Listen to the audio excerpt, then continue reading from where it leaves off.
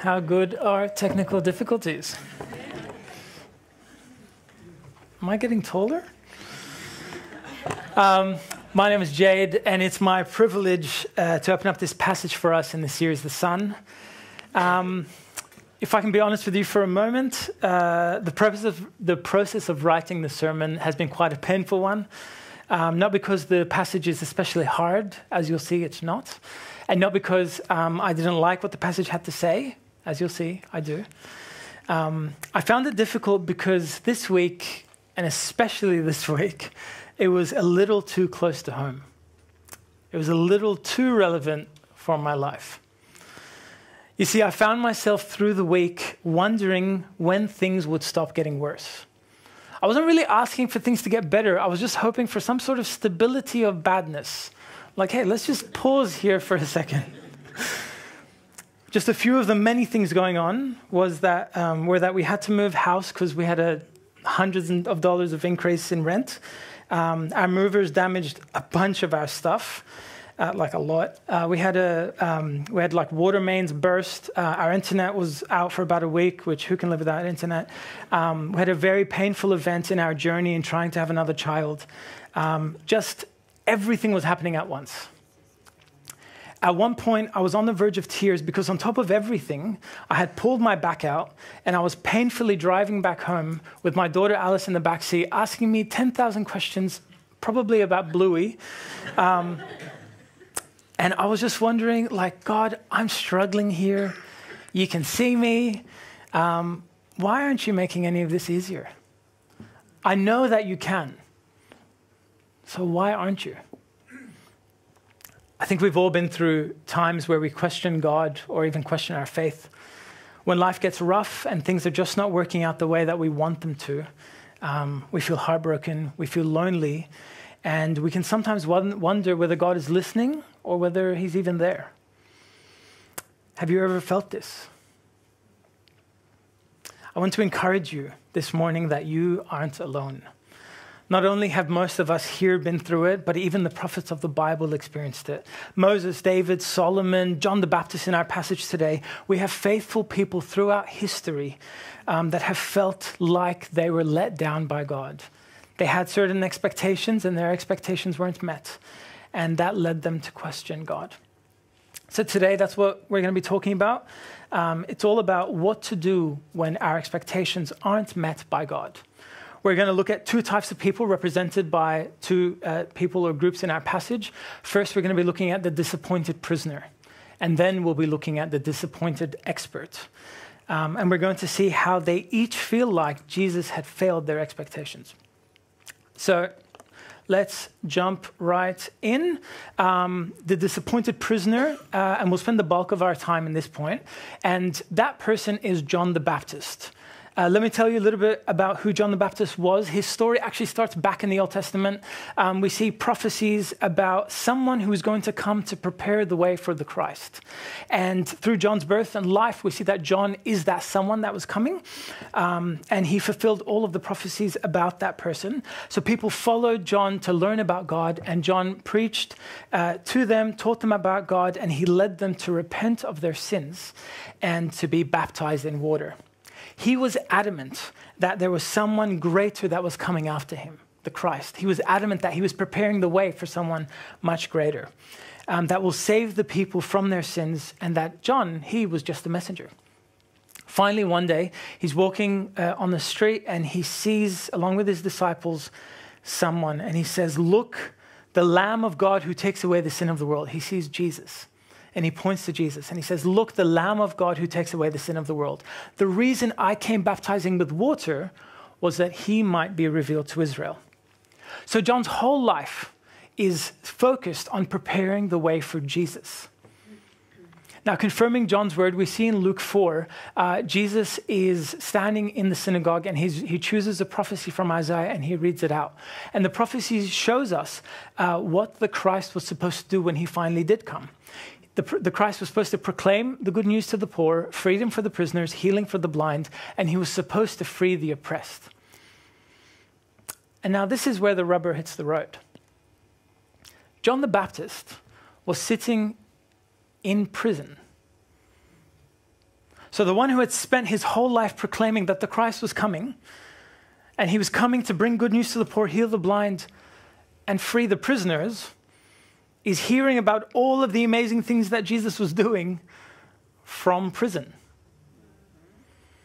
Jesus had been roaming the cities, fulfilling all of the prophecies, but he hadn't bothered to free John from prison. And so, this is where we get to our passage this morning that Tim read out for us. Locked in a dungeon, his expectations failing, he sent his disciples to ask, "Are you the one who is to come? Or should we expect someone else? Should I be waiting for someone else to save me? Because you don't seem to be doing anything about it." John was struggling to keep his faith in Jesus. Jesus had failed John's expectations, and John was wondering whether he had made a mistake about who Jesus actually was. Was he truly the Lamb of God that was going to save people from their sin? Now, before we continue and see Jesus' response to John's doubt, I want to ask you, has Jesus failed your expectations? Are you stuck in a dungeon this morning wondering, is Jesus trustworthy? Or should I look for someone else who I can trust? Maybe you prayed for healing and only pain remains. Maybe you're struggling financially, but God doesn't seem to be doing anything about it. Maybe like my family, you prayed for new life and the miscarriages keep coming. If that's you, I'm really sorry, truly, that life is so hard. In a few minutes, we're going to see Jesus' response to John. And I pray that you hear his words well, because they are words of life. Now, on the other hand, you may be sitting here thinking, I feel for you, Jade. I'm great, but I'm great. I don't, and I've never really questioned my faith in God. And if that's you, that's awesome. That's great, really. But I actually want you to listen to how Jesus responds even more acutely. If you haven't been through trials yet, I can assure you that they will come. And I can assure you this because the Bible tells us that they will come. And if you're not expecting them, oh, how much more painful they will be. And if you don't know what to do when they come, oh, how much more painful they will be.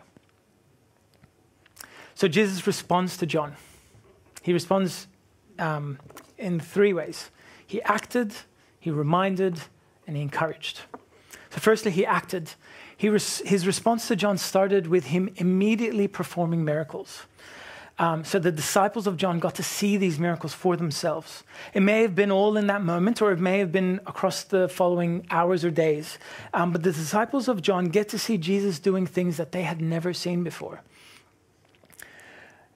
In verse 21, we see, at that very time, Jesus cured many who had diseases, sicknesses, and evil spirits, and gave sight to many who were blind. So John's disciples asked Jesus the question, and then at that very time, Jesus did these things. They were able to see and experience firsthand all of the reports that they had been hearing about Jesus. So Jesus' response, first, he acted. Secondly, Jesus reminded, and we see this in verse 22. So he replied to the messengers, "Go back and report to John what you have seen and heard. The blind receive sight, the lame walk, those who have leprosy are cured, the deaf hear, the dead are raised, and the good news is preached to the poor." Jesus told John's disciples to go back and report what they had seen, so the miracles that they just experienced firsthand, and then also what they heard, which is this quote from the prophecy in Isaiah, which Jesus is fulfilling before their very eyes. So what's Jesus doing here? Essentially, Jesus is saying, look at what I'm doing. Go read your Bible and know that I am the Christ. He acted, he reminded, and thirdly and finally, Jesus encourages. Blessed is the man who does not fall away on account of me. In other words, Jesus is saying to John, you and anyone else like you will be blessed if you do not fall away because you are disappointed with the way that I choose to do things. Now, it's helpful to know that Jesus had actually failed John in at least two different ways. Firstly, as we've been seeing, John is sitting in prison. And the one who is supposed to free the prisoners has not freed John. And I'm sure that's heartbreaking for John, and he has no idea how to process it. But there's another misunderstanding that has caused John to be disappointed. It's true that God's people at that time, if you know much about that time, were waiting for a Messiah to come. So they were all sitting around waiting, soon the Messiah will come. But they didn't expect someone like Jesus. They were expecting a Messiah like, imagine if you know Alexander the Great.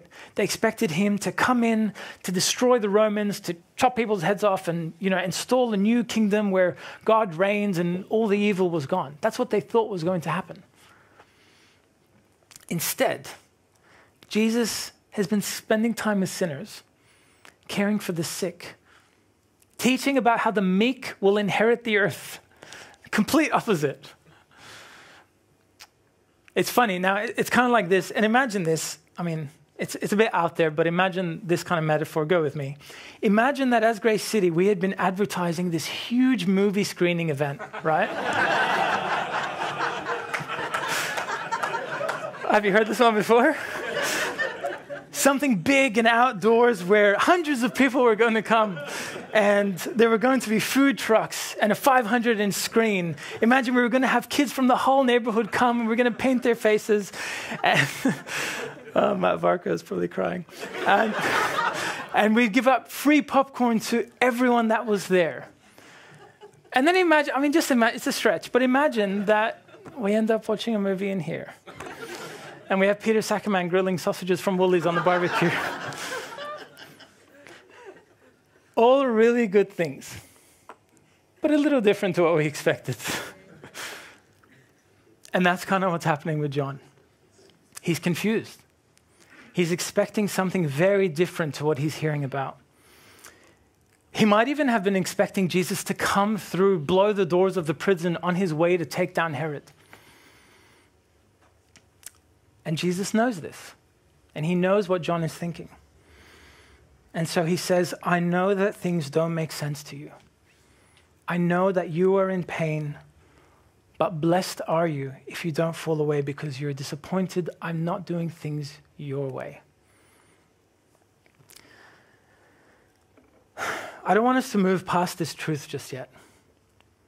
I think this is one of the hardest truths of the Bible for people living through today's world to accept. There's a difficult reality that we have to reckon with together this morning. And that reality is that we often won't know why something has happened and why God chooses to do things the way that he chooses to do them. Come with me to Matthew 14. That's not Matthew 14. That's part of Matthew 14. I'll read it out for you. On Herod's birthday, the daughter of Herodias danced for the guests and pleased Herod so much that he promised with an oath to give her whatever she asked. Prompted by her mother, she said, "Give me here on a platter the head of John the Baptist." The king was distressed because of his oaths and his dinner guests. He ordered that her request be granted and had John beheaded in prison. His head was brought in on a platter and given to the girl who carried it on to her mother. John's disciples came and took his body and buried it. Then they went and told Jesus. When Jesus heard what had happened, he withdrew by boat privately to a solitary place. That's the same prison that John was in when he asked the question. Why couldn't John have been freed before this happened? Why did Jesus leave him in prison? Why did he have to be beheaded? The reality that we have to reckon with this morning is that we are not in control. On this earth, we won't know why John was beheaded. My wife and I will never know why it was allowed that we have the miscarriages that we have had. Or think about your own life, why you can't find a spouse, why you can't have kids, why your body is failing so often, why your relationships are so difficult. Many of these questions, we will never know why. And so Jesus says to you, I do things my way. Don't fall away. Don't stumble. Come to me with your doubts and you will be blessed. Remember, today is about what to do when our expectations aren't met by God. When you feel disappointed, failed, do what John did. Do what John did while he was in prison waiting to be beheaded. Take all that disappointment and go to Jesus. Remember the way that Jesus responds to John. He doesn't lay out the whole plan. He doesn't draw a map to explain to John how it's all going to happen. Instead, he points to Scripture and he tells John to trust him. The disappointed prisoner thought that Jesus was going to free him from a physical prison, but Jesus had much bigger plans. John didn't understand that the freedom that Jesus was coming to do was not just from physical prison for people, or just by even taking down the Roman Empire, as large as that seems. But it was freedom from Satan's empire and from the prison of sin and death.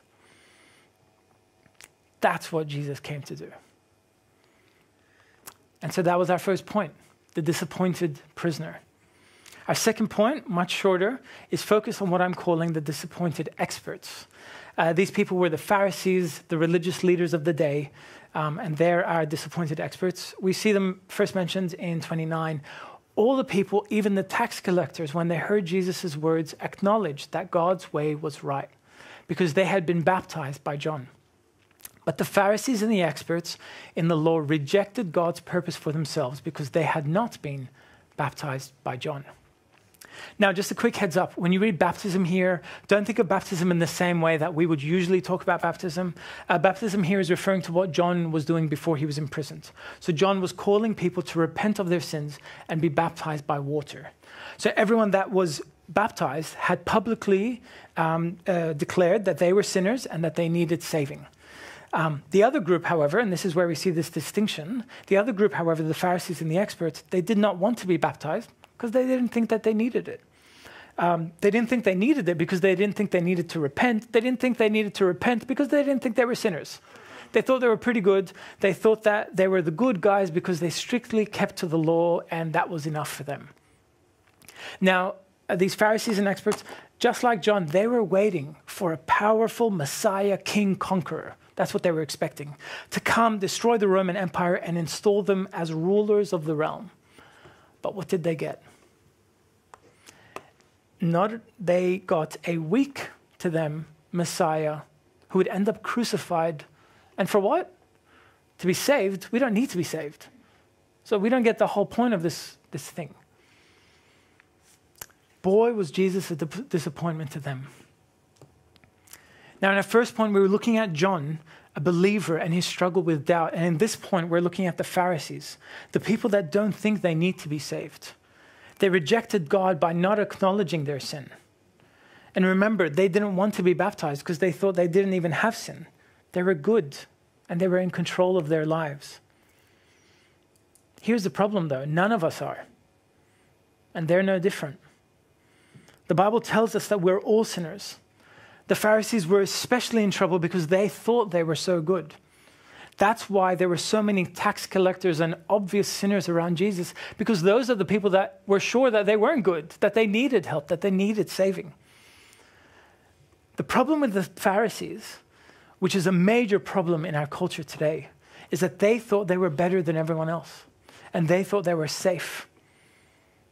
I think if they were around today, they would probably say, I'm a good person, I recycle, I support minorities, I don't hurt people around me, I've never stolen or murdered, I'm pretty good. And all of those things are good. But they say nothing about our relationship with God. That they don't mean that we aren't sinners. That doesn't mean that we have a right relationship with God and that we can come to him. They misunderstand how holy and good God is and how dirty we are. John's failed expectations caused him to go and ask Jesus, are you the one? I'm struggling. Whereas with the Pharisees, their expectations, their failed expectations, bolstered them in their ignorance, and they moved away from God. Jesus goes on to explain more about the Pharisees' attitudes. He says, he went on to say, to what then can I compare the people of this generation? What are they like? They're like children sitting in the marketplace and calling out to each other. We played the pipe for you, and you didn't dance. We sang a dirge, and you did not cry. For John the Baptist came neither eating bread nor drinking wine, and you say he has a demon. The Son of Man came drinking and eating, and you say, here's a glutton and a drunkard, a friend of tax collectors and sinners. But wisdom is proved right by all her children. A few things to note here. The people of this generation, the children sitting, arguing together, Jesus is both referring to the Pharisees and the people like the Pharisees that chose not to be baptized, to repent of their sins. Secondly, the children that are sitting in the marketplace, in the metaphor, they're basically whinging at each other. Hey, you didn't play the way that I want to play. Now I want to play this one. No, you want to do this one. That's what's happening. That's the description that Jesus is giving of them. And then Jesus expands the metaphor in that last couple verses. So John was a demon because he didn't eat or drink. Jesus was a glutton and a drunkard because he did eat and drink. So they're saying, John, you're a weird demon. You don't eat and drink. And then they're saying, oh, Jesus, you're a glutton and a drunkard because you do eat and drink. Damned if you do, damned if you don't. What do you want then? Jesus is saying that the Pharisees are disappointed by him because he isn't playing the game the way that they want him to. God isn't falling in line into their box. He's not doing what they want. They are children in the marketplace fighting with each other because they aren't getting their way. They love themselves so much. They see themselves so highly.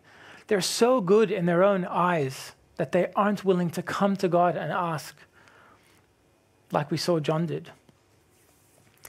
When God doesn't live up to expectations, you can do two things. You can either run to God or you can run away from God. Grace City, I'll close with this. This morning, I call you to run to God. I want to remind you that when you run to him, he will tell you to keep your eyes focused on him. I know that is said often, but what does that mean? What does that look like? I think our passage tells us. What does Jesus tell John to do? Jesus reveals himself to you in the scriptures. Going to God when you have hardship doesn't mean that he'll take it all away. Remember, John was beheaded. But it does mean that he will be with you through the fire, I promise you. My family and I can testify to that. Through war and sickness and death and miscarriages and joy and birth and life, he is tangibly walking through the fire ahead of us, behind us, with us, beside us. We don't worship Jesus without cause. We worship Jesus because of who he is. And I'll close with this as the band comes up. Colossians 1 tells us, Jesus is the Son, and the Son is the image of the invisible God, the firstborn over all creation. For in him all things were created, things in heaven and on earth, visible and invisible. Whether thrones or powers or rulers or authorities, all things have been created through him and for him. Jesus is before all things, and in him all things hold together, and he is the head of the body of the church. He is the beginning and the firstborn from among the dead, so that in everything he might have supremacy. For God was pleased to have all his fullness dwell in him, and through him to reconcile to himself all things, whether on earth or things in heaven, by making peace through his blood shed on the cross. That's the God that we worship. That's the God that we put our trust in. That's the God that when you're in the dungeon and you're stuck and you see the execution coming, you can trust in, even when you don't understand what's going on. Why don't you pray with me to this God? Father, we thank you for Jesus. We thank you that even as we struggle through life, even as the hardships come, we can look to him. We thank you for what he did on the cross for us. because we know that we can trust that forever sin and death have been conquered. Let us live our lives in light of your Son. Let us trust that no matter what we're going through, we can rely on him and we can put our trust in him. Let us run to him as we feel everything is falling apart around us. And let us know that he is peace. And we pray this in Jesus' name. Amen.